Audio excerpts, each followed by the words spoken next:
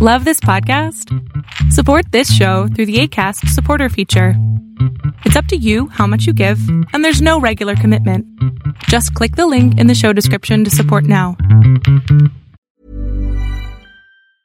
Ryan Reynolds here from Mint Mobile. With the price of just about everything going up during inflation, we thought we'd bring our prices down. So to help us, we brought in a reverse auctioneer, which is apparently a thing. Mint Mobile Unlimited Premium Wireless. How to get 30, 30, bit to get 30, bit to get 20, 20, 20, bit to get 20, 20, bit to get 15, 15, 15, 15, just $15 a month? Sold! Give it a try at mintmobile.com/switch. $45 up front for 3 months plus taxes and fees. Promo rate for new customers for limited time. Unlimited more than 40 gigabytes per month. Slows full terms at mintmobile.com. When we started this, there was about 10 tents. Now we're over 100. You think we're at a trailer park? I should start charging admission. In the middle of an overdose crisis and a housing crisis, a pandemic happened. We were supposed to shelter in place, but there were outbreaks in the shelters, so a lot of people ended up pitching tents. I have 4 tents put together all in one. It looks like a condo. I have a balcony and my gazebo. And I'm Aaliyah Pabani. We Are Not the Virus is a 4-part podcast series that takes you inside Toronto's encampments. Each episode, you'll hear from residents about the creative ways they're making a home in one of the most expensive cities in the world. Welcome back to Burnout, a podcast featuring short conversations about creative sustainability with working artists from Toronto and beyond. I'm your host, Anupa Mistry. Some still don't know what to do. Some still don't know what to do. Some still don't know what to do.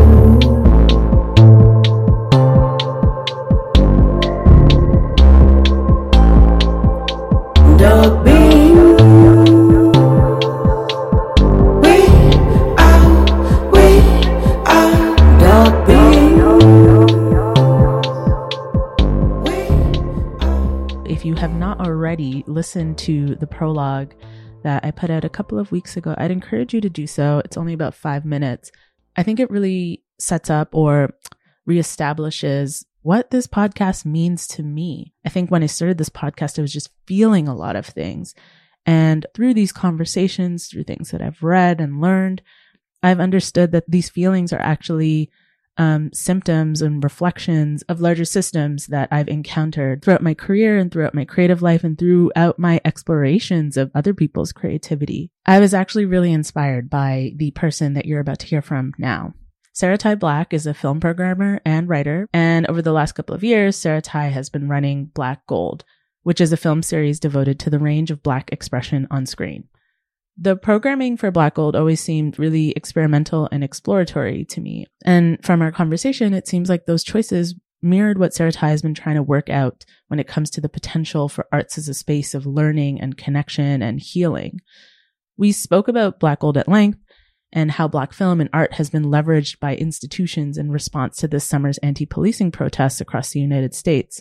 It's an important conversation that does away with art as a vehicle for feel-good narratives and instead looks at the ways in which it is often kind of a sinkhole for discourses around progress, political progress, social progress. It's a deep one, and I'm really grateful to Sarah Ty for sharing these thoughts. My name is Sarah Ty Black. First name Sarah Ty. That's my first name. Not like a Sarah Jessica Parker type of situation. And I am a film programmer, curator, writer, and speaker. But lately I've been trying to be more than my job, especially now during the pandemic when I really have no job. So, What a hilarious scenario of like trying to transcend like, I'm not only what I do, but you're like also not doing anything. Exactly. It's not even like I'm doing my interests. I'm like, I don't know. What other labels can I use? Scorpio. Yes. Femme. Yes. But dog mom. Mm-hmm. Passionate person. Bimbo. Politically bimbo. My new positioning. Politically bimbo. Which is why I hate himbo, because it's void of any meaning. But my version of bimbo was like a political positioning I'm very into it, and I may also identify as a bimbo. I just think occasionally, that if I'm all Black and brown women and femmes should have the option to totally opt out of life. Well, I would love to talk about opting out of life. Whenever I get like another work email, especially in the past like year, as soon as I see it appear, I go, and they want a piece of me, and I close the window. Wait, what song is that? It's Britney Spears' Piece of Me. It like really encapsulates my like sassy, flirty baby, but also like a little unhinged energy that I have towards work emails and stuff right now. Let's situate this, right? We're like 6 months into pandemic, 2 months into a period of sustained civil rights uprisings. And so like, I mean, I guess you've kind of just given a preamble, but where's your head at? Honestly, my head is gone. It's been gone for a while and it came back. My head did peep in the door and was like, bitch, what's good during June? Because just so many things were happening that felt so urgent and embodied, like as a Black person. And I really like threw myself into it. Like I haven't in a while, due to the pandemic and then also due to like not having certain jobs that I had before. And I like burned out myself again doing like not a lot of things. So it was just kind of eye-opening that I'm like, you gotta really take this slowly. Like for me, anger has always been a really, I hesitate to even say this, but productive motivator. And for the month of June, I was just like, it doesn't matter. It doesn't matter that I'm in pain. It doesn't matter that I'm tired. It doesn't matter that I haven't eaten. And then I just like, it was like I was back at work like circa 2019 again. So, you know, there was just a day when I was like, I can't do it. And, you know, and it's hard because it's like, not only are we going through a collective trauma of the pandemic, but then as Black people, we're going through another collective trauma together, which in reality has been a sustained collective trauma over time. And then with this added layer of just people suddenly realizing that anti-Blackness exists, like specifically anti-Blackness, you know, it's just very exhausting. And I know, I think around the time that I really like had enough of being online, despite how helpful it was for me and despite like the kinship that I found and have always found online as a Black person who generally lives a very solitary life, I turned to online to find my folks, find my people, find my community. But it just became a little too much. And, you know, it's that thing that we always say, like being hyper visibilized and then invisibilized in the same stroke is just so exhausting. So, yeah. I don't know. I think queers that are like my age, which is like 30, like around that age, we grew up in like a really special time of like forums and like having this secret online life where we talked about our most intimate secrets with other people. And I really feel that way about Instagram just because it's like the same kind of people on my Instagram, which is totally different. But after like everything that was happening in June, I no longer felt comfortable using that space. And it just became so exhausting to like post something and then to have like white people who had never checked in on me before be like, I hope you're doing okay today. And it's like, one or two is fine, but it's like, I don't need you to check in on me. That's what I have my friends for. I don't know you like that. I want you to like check in on yourself and fix yourself. I've never seen or had an interaction where a white person checks in on me and I go, actually, I'm not all right. Can you do this? And then that happens. That doesn't happen. Like, I don't want to like devalue another Black person's experience if that happened for them, but I haven't seen or heard of that situation happening. So it's just like, I don't know. It's just really performative. And I think a lot of the times it's not intentional, but it doesn't really change the fact that it is what it is. Maybe kind of not a better question, but a different version of like where your head is at is, where was your head at in January? And what, because in January you would have still been thinking about programming for Black Gold, which is the monthly screening series dedicated to Blackness on screen and off, that you started in 2017. And now we're in a world where we cannot come together. People cannot come together to watch movies in a movie theater. So where was your head at in January, and how have things shifted, if at all? It feels a bit wrong to say that my head is in a bit of a better place now than it was in January, just because I was dealing with a lot of leaving my previous job. And I kind of really, from like November up until March, like not ironically, but coincidentally, right when the pandemic hit us here in North America, I was like, I'm starting to feel all right again, which is, I mean, it is what it is. I'm not mad at it. But I really was just not thinking in that way. I think at that point, with like my previous experience with my job that I left, thinking about movies or film or moving image arts or anything, quote unquote, creative or artistic, just like it made me feel so disillusioned. Like, I wonder what the point was. But one thing that is so nice about having Black Gold as like a strictly independent project, that's something that I can work through those things with. And that's something that, if needed, which I did in the springtime, I took some time away because I was like, if my heart's not in it, I'm not going to go on stage and be a husk of a person and talk about Blackness on screen when I'm, when the reason I'm a husk of a person is because of anti-Black violence that I faced. So I actually did take, I think, 1 or 2 months off. And then, the last screening, which unfortunately didn't go forward because of COVID, which was pushed back because of hot docs, was supposed to be the screening that it made me feel like happy to work again. And it was featuring, it was called Recent Experimental Films by Black Women. It just spoke so directly to my own affect at that moment. It was just a really urgently needed program for me. And I knew that the audience of Black Gold, which is largely Black women and Black femmes, would really just take something really lovely away from that. And they were films that don't really circulate outside of festivals. And I think it's safe to say for all of us that festivals aren't particularly the most welcoming space for Black people, never mind other racialized folks. But yeah, so I was really looking forward to that, and it was nice to have kind of that spark, like, reignite again. But then when the pandemic struck, I wasn't even that sad about it, which feels like kind of glib, but in a way I was like, it's okay. I don't need this screening to heal in this way. We don't need this screening to heal in this way. And, once the pandemic started, one of the artists reached out to me, and she's like, Jatavia Gary, and she's working super hard in the past years and has spoken a lot about being treated as a commodity, especially as a Black woman. And she was like, so are you going to go ahead with the screening online? And I was like, girl, you know what? Like, we're tired. I don't want to make you work right now. I don't want to work right now.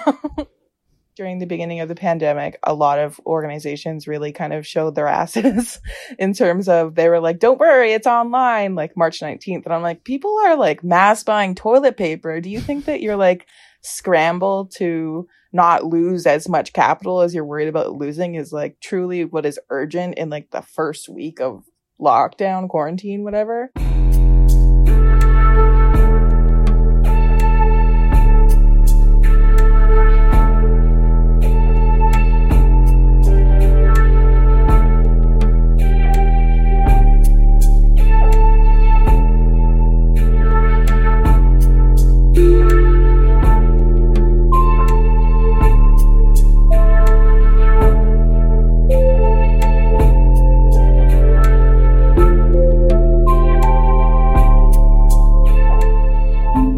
We're in this time where there's lots of platitudes about like the importance of art. And I'm not going to like this doesn't need to be a debate on that.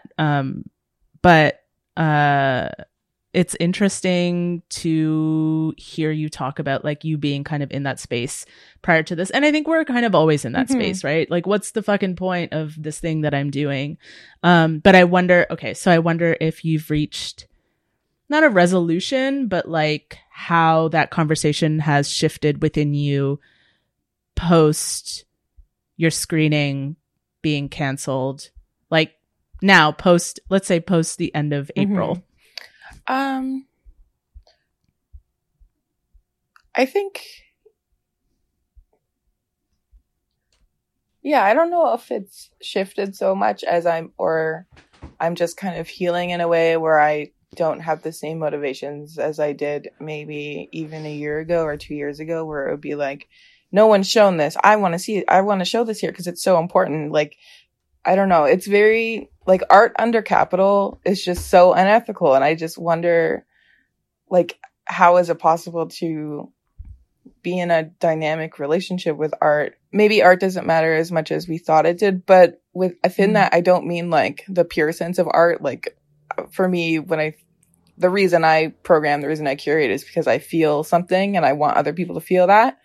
But more so, it's like, that can still happen under capital, but at what point does it just become, just a commodity? You know what I mean? I don't know if this connects, but one thing that came up while you were talking is like, when in response to the uprisings, there was an online screening, a 24 hours online screening of Love is the Message by Arthur Jaffa. Do you remember that? Yeah, I remember that. And I was like, what a horrible work that white people just eat it up. Eat it up. Well, regardless of the content of it, right? I feel like it just encapsulates everything that you've talked about, which is institutions responding with urgency in these ways that seem innovative. Because I saw that and I was like, well, why is it already so inaccessible? And why in response, like, why it really bothers me that, like, in response to crisis, people are showing just how easy it is to make things available to people. Like that has really bothered me because I feel like that's actually so much of the work that people like yourself, people like me in certain capacities, a lot of people that we know, that's what so much of our energy is devoted towards, like pushing back against that, trying to make things accessible. And then all of a sudden, like, bad things happen and these institutions are like, yeah. Yeah. And I think so much during like the first month and a half of the pandemic here in North America, but I guess Canada, was like myself as a disabled person and then other people I know who are disabled and just like the disabled community online, just being like, wow, it's so easy for us to have accommodations now suddenly when it affects quote unquote everybody. Through the uprisings of June, it then became white institutions, white cultural leaders kind of releasing the vaults of Black work that had been stored away from us. You know, this work that is, you know, despite the fact that I really don't like Arthur Jaffa's work, it is for Black people, as he says. That could be argued, but not here, not right now. I don't have the spoons. And the fact that that's kind of been sequestered away, it's just like a continuation of, like, you know, Britain having everything, all of its, you know, colonial, whatever you would call it, jewels and treasures. That takes it. I think that would take us nicely into talking about Black Gold, which is this monthly screening series that you were programming at the Royal Cinema, which is where you were also a director. Can you take me back to when you started Black Gold and what it is that you wanted to express? Yeah.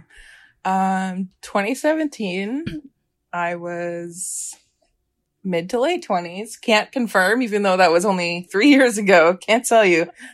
Bimbo.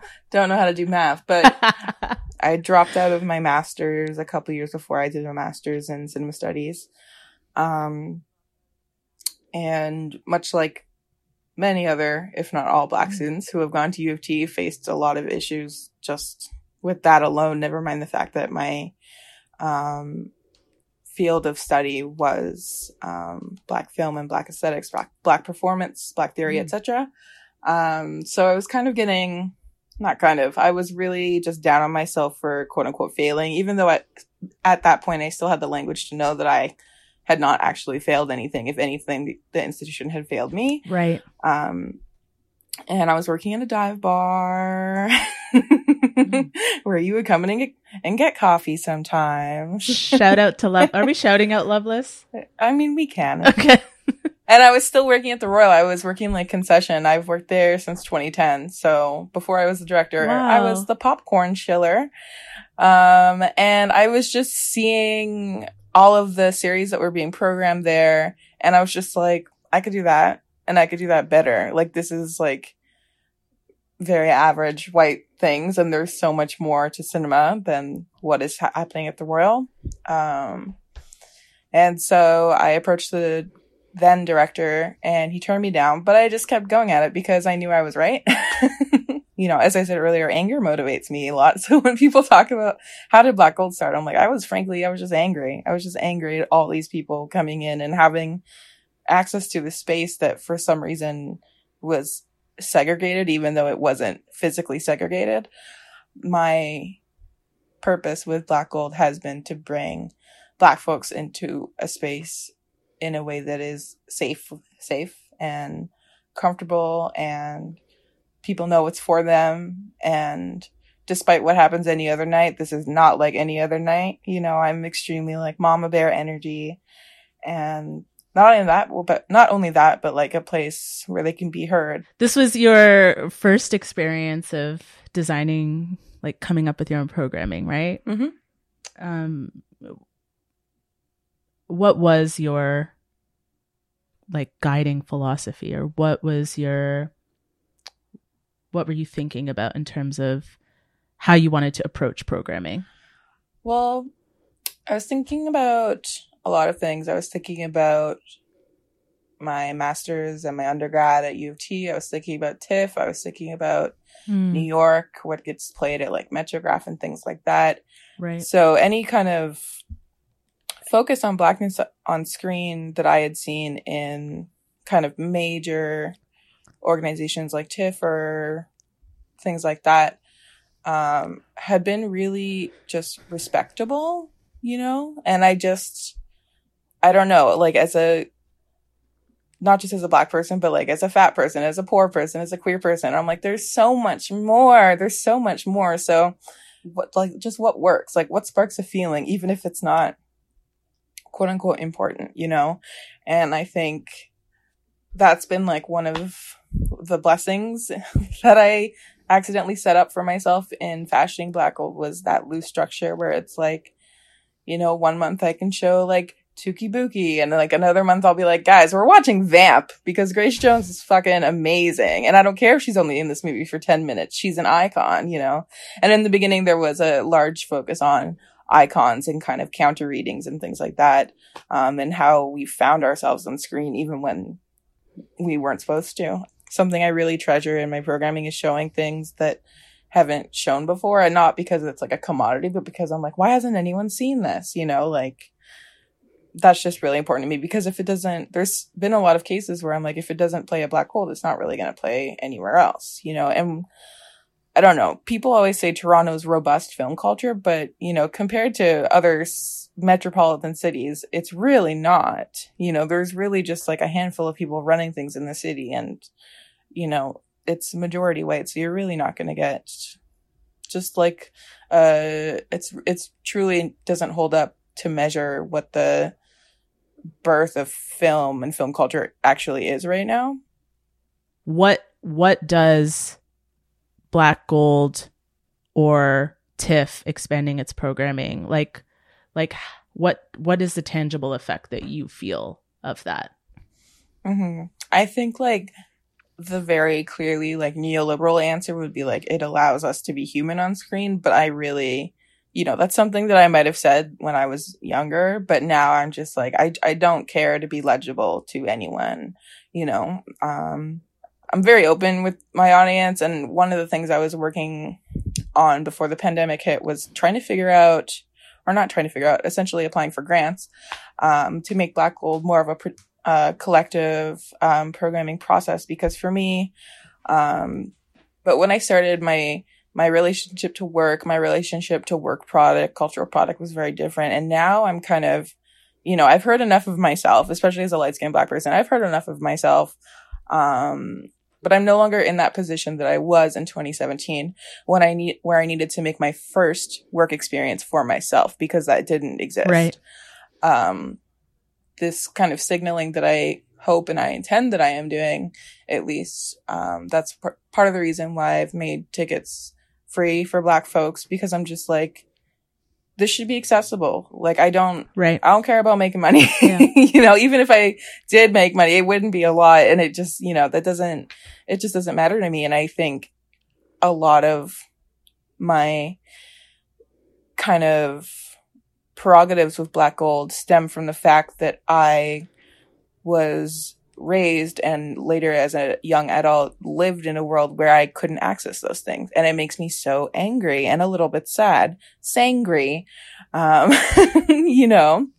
And so especially when like young folks come, or even like there's one older lady, she's like maybe in her 70s or something. She comes to like a lot of screenings and I'm like, damn girl. And she's like, it's so nice to see this again. I thought I would never see this. And I'm like, that's what I want. You know, I want to, white male auteurs have said since the advent of film that cinema is a place to escape, but it, you know, that really doesn't really have any weight. And that's also dependent on the film. I've been in 90-minute films where I'm like, I am heavily more oppressed somehow.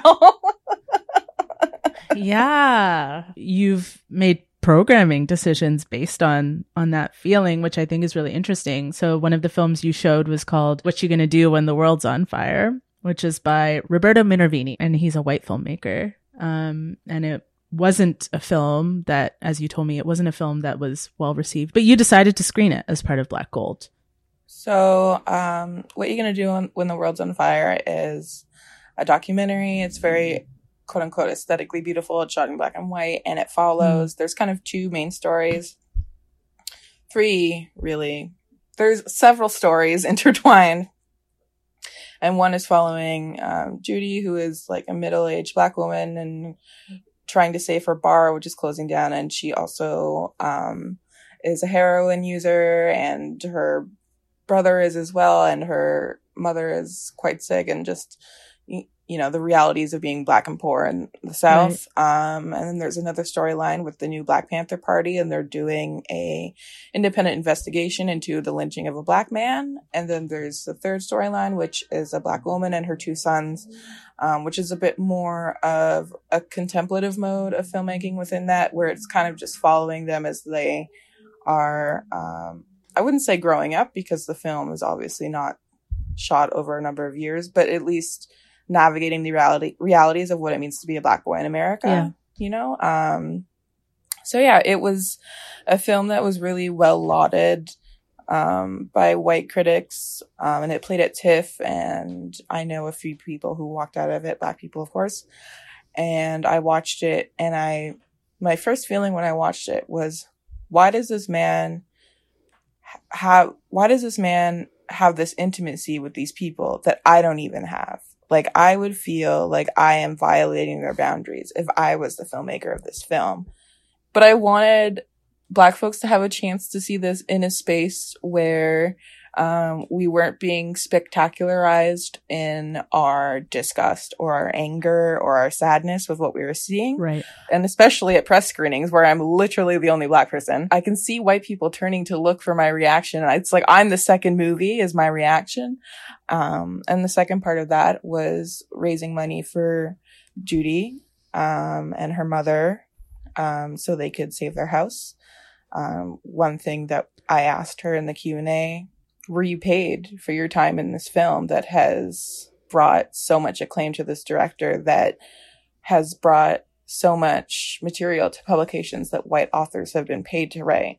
And she hadn't been paid. And I'm like, you're about to lose your house in this film. Like, it's just not right, you know? I didn't feel good about the screening, but I didn't feel bad. I was just like, this was a very much like, I don't want to say like a case study, but just a moment for inquiry. And I think that's one of the things that I'm really grateful for about Black Gold being a monthly series, is that there's room to do that, because that film is certainly not something I would show in like a week long or even a year long thing. It's, you know, only with the freedom of monthly screenings with no positive end date can you kind of throw things in there like that people can either choose to engage with or not. People talk a lot about the political potential of film, but they don't talk about the harmful effects of film and the harmful affect and the embodiment of what happens when that image and that sound reaches you in the audience. But at the end of the day, I love Judy, and we got her some money, and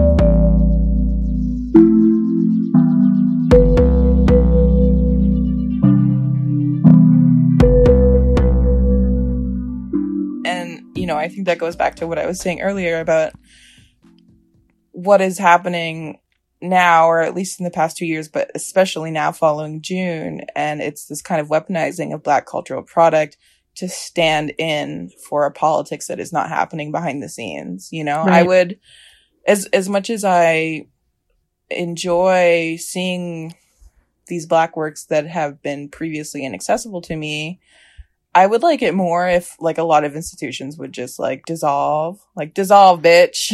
You know, I think at the end of the day, that would be the thing that is cumulatively less harmful. I feel that, right? I mean, what am I going to do? Like slam my head against the wall trying to be in one of these media organizations when I've now been in this for 10 years and it has not brought me any contentment or any joy or anything really, you know? I shouldn't say that. I don't want to dismiss like the relationships and the experiences that I have, but those came independent, you know, of the institution. Yeah, that was that's my you. own You doing. did that. Yeah. But one of the other things that you said in our previous conversation is, which I think might be kind of an interesting place for us to go, is, you know, you said, is it ethical to work in the arts as a Black person? I would say I'm still firmly in that mindset. Believe me, I get it. And I worked in this vein for so long of not I'm going to change it from the inside. I've always known that is not a thing. There's enough elders and, you know, memories of ancestors to remind me that that has never worked and will never be the answer. But I've always held on to this idea that I can at least make a counter space, make a space that's only legible to those who I want it to be legible to within greater institutions. And I think I was successful at that. But what is the price of that? I really do hate what's happening right now with white people weaponizing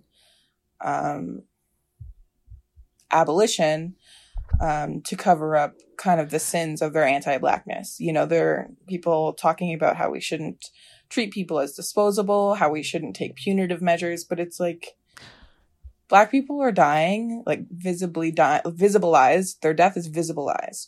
And you have just learned about these Black politics, which you are now using to insulate yourself, not only from critique, but from the removal of you from your position, your role, your space, which at the end of the day is what is necessary for Black people to be safe in these spaces. Right. But that doesn't seem to be clicking for people. They're learning these terms like redistributing resources, redistributing power, lateral violence, but they don't see how it connects to work somehow. They don't see, like, they only see it as a personal thing.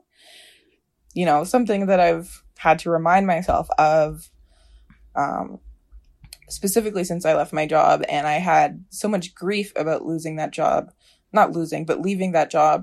because it was a job I really loved. Despite all the shit I went through, it was a job that I was good at. It was a job that I loved. It was a job that afforded me resources to pay people, and not just pay people fairly, but like, I'm like, let's double it. Black History Month all year. Let's double it. Do you want to name the job, or? Oh yeah. Images Festival, noted anti-Black festival, Images Festival.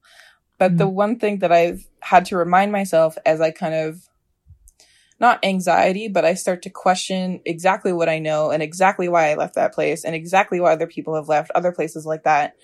I've had to remind myself, I don't believe in art at any cost. You know, I don't believe that the price for art, I don't believe that the cost for these white people and non-Black people of color's learning should come at the expense of Black people. Not our rules, not our health, not our joy, not our light. And that was something that, especially in the last handful of months at my job, like, I'm a very fun person to work around. Like, not to toot my own horn, but I am funny and I don't take things too seriously because work is a scam, you know? But in the last few months, 4 or 5 months or whatever, like, my life just dimmed. I had nothing left and it was wild to me. You don't get to keep your power while quote unquote rehabilitating, and never mind that this rehabilitating is being quantified by the very people who did the harm. Like, you're truly marking your own tests and then expecting us to be happy about it, you know? Oh, I went off. I love it. I really, really appreciated what you said about you don't believe in art at any cost. Maybe I used to believe in art at any cost, which is only my cost, because I truly need to learn how to value myself more.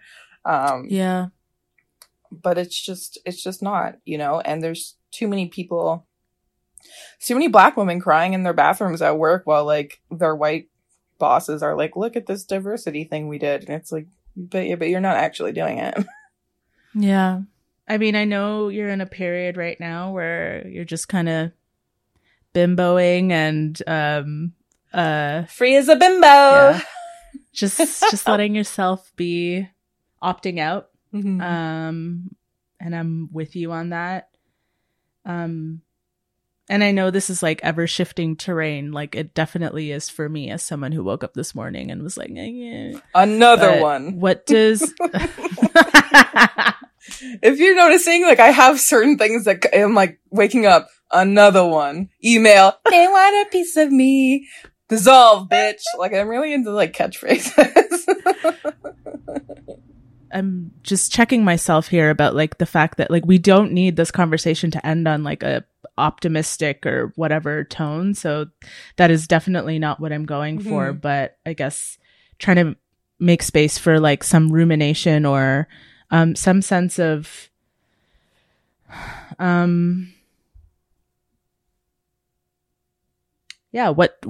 what you might get up and think about tomorrow, you know, but like what does resilience look like for you now in the wake of opting out of institutions or advocating for their dissolution? Resiliency to me is taking care of yourself when the world sure as hell isn't going to do it, you know? Especially if you're a Black woman. Ain't nobody care about Black women except other Black women. And same goes for Black femmes, obviously. So I've been like truly, thank God for CERB, honestly, because I didn't have to find a job.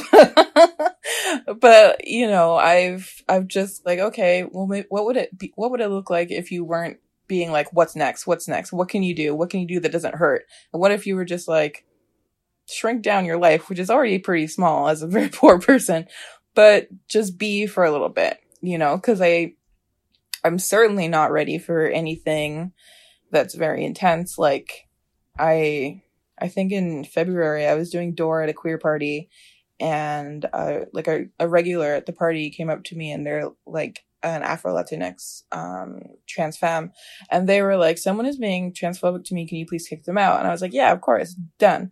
And I went up to the bouncer and I was like, hey, such and such is happening, there's transphobia happening, and we have a zero tolerance policy for that, can you kick this guy out? And then the bouncer turned to me and he was like, well, how do I know that's the truth? And like literally, like in that moment, it was like I was back at my old job and no one was listening to me about the harm that was being caused, that was so clear and so obvious, and there was an easy solution to it. And it was like I had tunnel vision, and I was like, oh my God, this is PTSD. This is what this is, you know? So I've been thinking about how can I just heal a bit, which is, you know, how can we all heal? I'm not the only one going through this. And I think that means taking it slow and not rushing into things. And that's like very much at odds with the culture that we live in. And that's very much at odds with the precarity that a lot of us face, you know? But even right now, I'm like, I would love to work in a plant store. I would just love to work in a plant store right now. I have this big dykey dream of starting a farm. But yeah, as far as resilience, I think a lot of resilience is just at odds with the world we live in. And it's hard to make those spaces and to have that time and to have that energy and to have those spoons to take care of yourself in a world that fundamentally does not care about you in so many different striations and levels and intensities. But for me, I'm like, I don't know if I even want that anymore. I don't know if I even want to be like in those art spaces. I mean, I don't know. Cause you know, it's like the Wizard of Oz when the guy comes out from behind, and then the guy from behind is anti-Blackness in the story, you know, and it's like a lot of what I've been thinking about as well. It's just like, how do I keep doing freelance things? Because the problems really seem to arise when you become embedded within an institution. Within that, even, it's like you have to choose a precarity over being harmed. And within that precarity is still harm. And it's not a safe space, but it's relatively, you know, it's like a harm reduction model for anti-Blackness. I've heard from a lot of white people, like, you're my hero, like, you're superhuman. I'm like, that makes me feel like I don't have any capacity outside of what I face, you know? Right. And I do. I certainly do. I have 99.99% of my life outside of that shit. Thanks for listening to another episode of Burnout. Please subscribe, share, and review the podcast. It helps people find the show. You can also follow the show on Instagram at BurnoutPod, or if you want to know more about what's rattling around in my old brain, you can subscribe to the Burnout newsletter at anupa.substack.com. The theme music is by Lal. The song is called Dark Beings. Original music provided by Jamal Padmore, and artwork by Ahmad Studio. Thanks so much for your attention. Talk to you soon.